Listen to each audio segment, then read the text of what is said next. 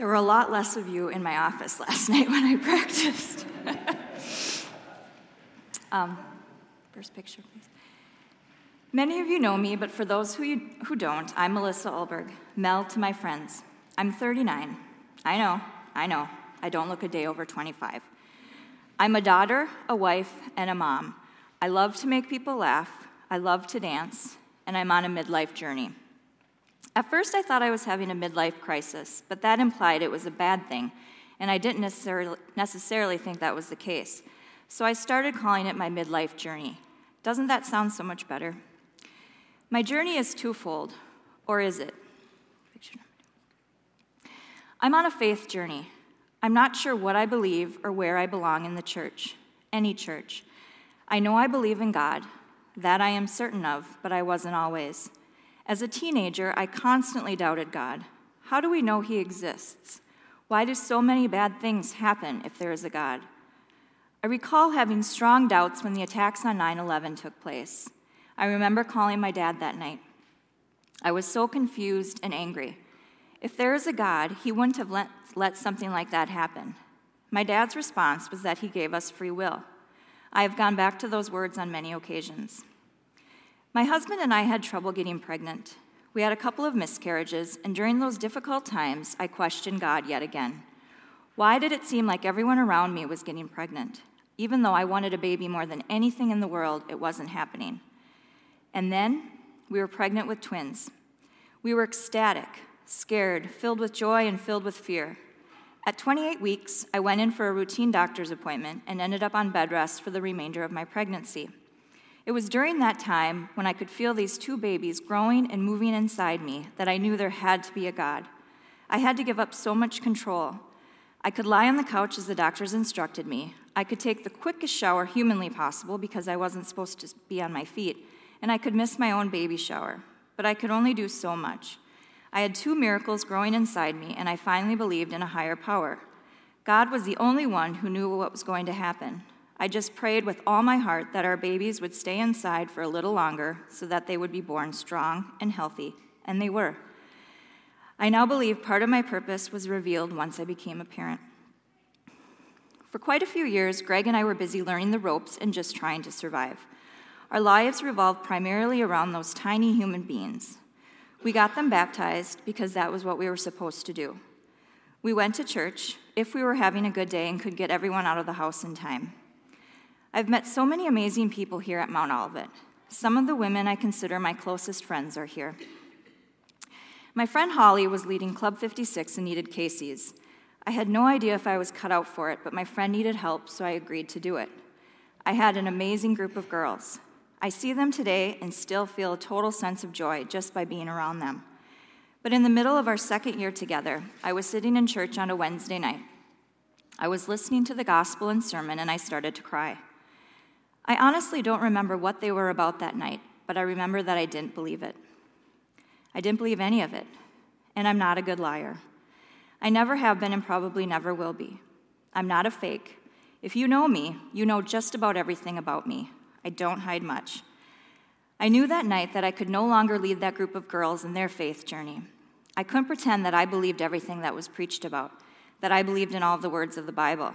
It was so hard to leave them high and dry, but I felt like it was the right thing to do. That was 5 years ago, and sadly enough, I'm still in a state of constant doubt. I believe there was a man named Jesus. I believe he was the Son of God, but I spend a fair amount of time trying to understand some of the scripture. In a way, I picture him a son of God, just like I'm a daughter of God. It might sound crazy to some of you. I feel crazy a lot of the time. Most of the people around me have such a strong faith, a faith I just cannot seem to grasp. How could Jesus have risen from the dead? I just can't wrap my brain around that. Or how is it possible to really part a sea, as the Bible says Moses did? I've had numerous conversations with Pastor John. He and Pete both get random texts from me whenever a question pops up in my head. I've been told by some that I don't have to take the Bible literally, that it's a collection of stories. But if that's the case, why do pastors stand at the altar and make it all sound like fact? Am I the only one who feels this way? Am I the only one who has trouble reconciling this?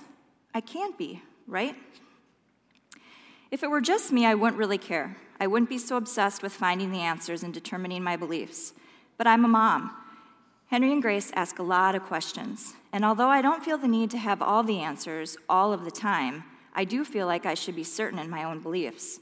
So I push forward in my faith journey. I read, I listen, I discuss, I rack my brain. Maybe I will come to the conclusion that I'm searching for, and maybe I won't, but I'm going to keep trying. And now for the second part of my journey.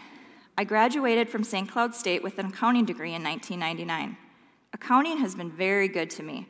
I met my husband at our first job out of college. I've made a ton of wonderful friends over the last 15 years. But for a while now, I've had a strong feeling that accounting is not what I meant to do in the years ahead.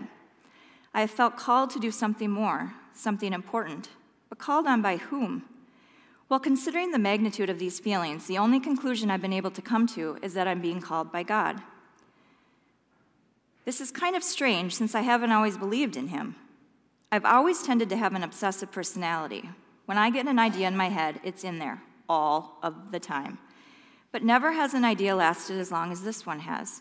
And to be perfectly honest, it would have been a lot easier for my family if I had just been content where I was. 3.5 years ago, I volunteered on the Vote No campaign. I was extremely passionate about the cause. I believed wholeheartedly that everyone should be able to marry their love. Working on that campaign changed me. I felt energized. I felt like I had a purpose. I was helping to change lives, and it was amazing. So to go back and sit in a queue behind a desk just wasn't going to cut it. But I did it. It was a little hard to convince my husband that I should leave a well-paying job to become a volunteer.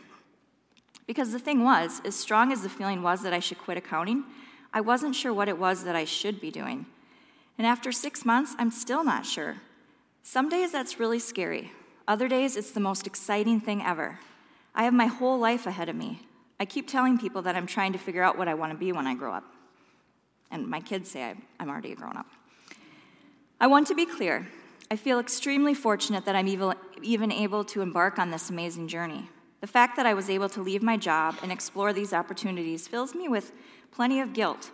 I know I'm not the only one with dreams, but instead of letting that guilt engulf me, I count my blessings and trudge forward. In October, I became a guardian ad litem for Hennepin County. We are court-appointed advocates for the kids going through the system. We are the eyes and ears for the judge. He or she expects to hear our opinion in court as to what we think is best for the kids. I'm not going to lie to you, it's a tough gig. Some of these kids have been through some awful things. Just last week, I sat before a judge and was asked what I thought about a mother having protective supervision of her child. That means the child would still live with her, but the county would be in constant contact. And I wasn't for it.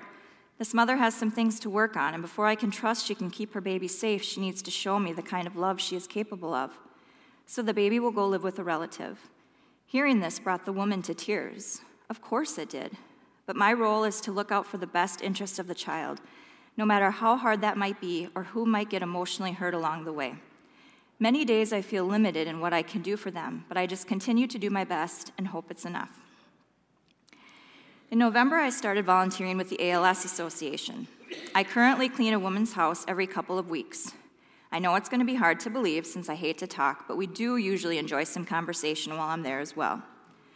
When I first interviewed with she and her husband, they asked how I got interested in ALS. Because the truth is, I became interested in the cause after watching a movie called You're Not You, starring Hilary Swank. And now we'll watch a clip. No, we're not gonna. But I did think about it. She portrays a woman with early onset ALS who hires a young woman with no true experience in that field to be her personal care assistant. I was so drawn to the movie and thought, I could do something like that. I could help people like her. So I Googled ALS Association, and the rest is history. Oh, I should also note that I participated in the ALS Ice Bucket Challenge. I figured that was the least I could do to spread the word. My friend and I are helping people in need by making blankets, scarves, hats, and cookies. If you haven't already, please check out our Facebook page, Warm Bodies, Full Bellies. It all started very simply in November of 2014. Greg and the kids were away for the weekend, so I had a couple of girlfriends over for a wild and crazy night of knitting and crocheting. You might know them, Holly Carlson and Summer Anthony. Holly tried to teach me how to crochet, which wasn't overly successful. So instead, she introduced me to loom knitting, and it turned out to be the best thing ever. I could knit a hat in no time at all. I made a couple the very next day. That Monday, my friend at work and I thought about the many homeless people in our area that could benefit from some warm homemade hats and scarves. So we started knitting. Neither one of us was completely fulfilled with our day job, so this gave us something to get excited about. It became our passion, and the ideas kept flowing. Carrie loves to bake, so we decided to incorporate that into our plan. That's where we came up with warm bodies, full bellies. The hats and scarves would keep people warm, and the cookies could fill them up for a little bit. Joann's had a sale on fleece, so we started making tie blankets as well. Distribution Day 2015 was a huge success, so we did it again this winter. Oh, okay, that's fine. We more than doubled our donations. Thanks to family and friends, we made 50 fleece blankets, more than 140 hats, 33 scarves, several neck warmers, and cowls. And that's my friend Carrie there. That's the van before we headed out. We hope to make even more next year. So if anybody wants to make blankets, I am going to try to organize a little something here. For some reason, I feel a strong pull towards helping the homeless, specifically the youth.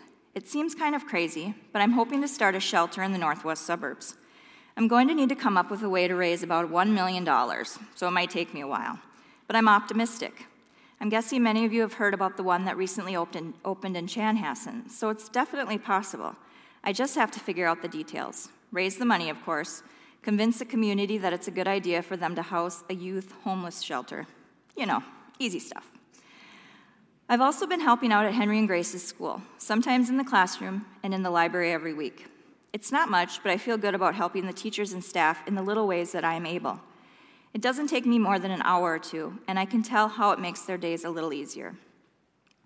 I struggle in that there are so many ways in which I can change the world. There are so many needs. I am often overwhelmed. Just ask Greg. I'll watch a documentary and get a crazy, harebrained idea in my head. Most recently, I watched a movie, another one starring Hilary Swank, called Mary and Martha, about two women who lost their sons to malaria. Immediately, I tried to think of ways I could help that cause. My heart gets so carried away, but then my brain slows it down. I have to realize I'm limited in how much I can give and how much I can do right now, especially since I don't have unlimited funds to donate to these causes. Sometimes I get frustrated. I wonder why God would call me to do something, but not show me specifically what I'm supposed to do. And why would God be calling me to do something when I'm not even sure about my faith? When I still have so many questions?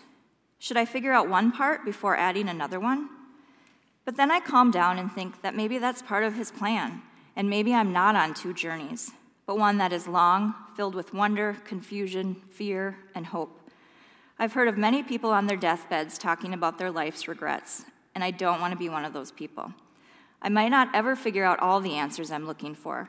Quitting my paying job to do all these other things that don't pay in real money, but instead in so many bigger and more fulfilling ways, might have been a mistake. But I would much rather fail and be able to say that I gave it my best shot than regret never trying. Thank you.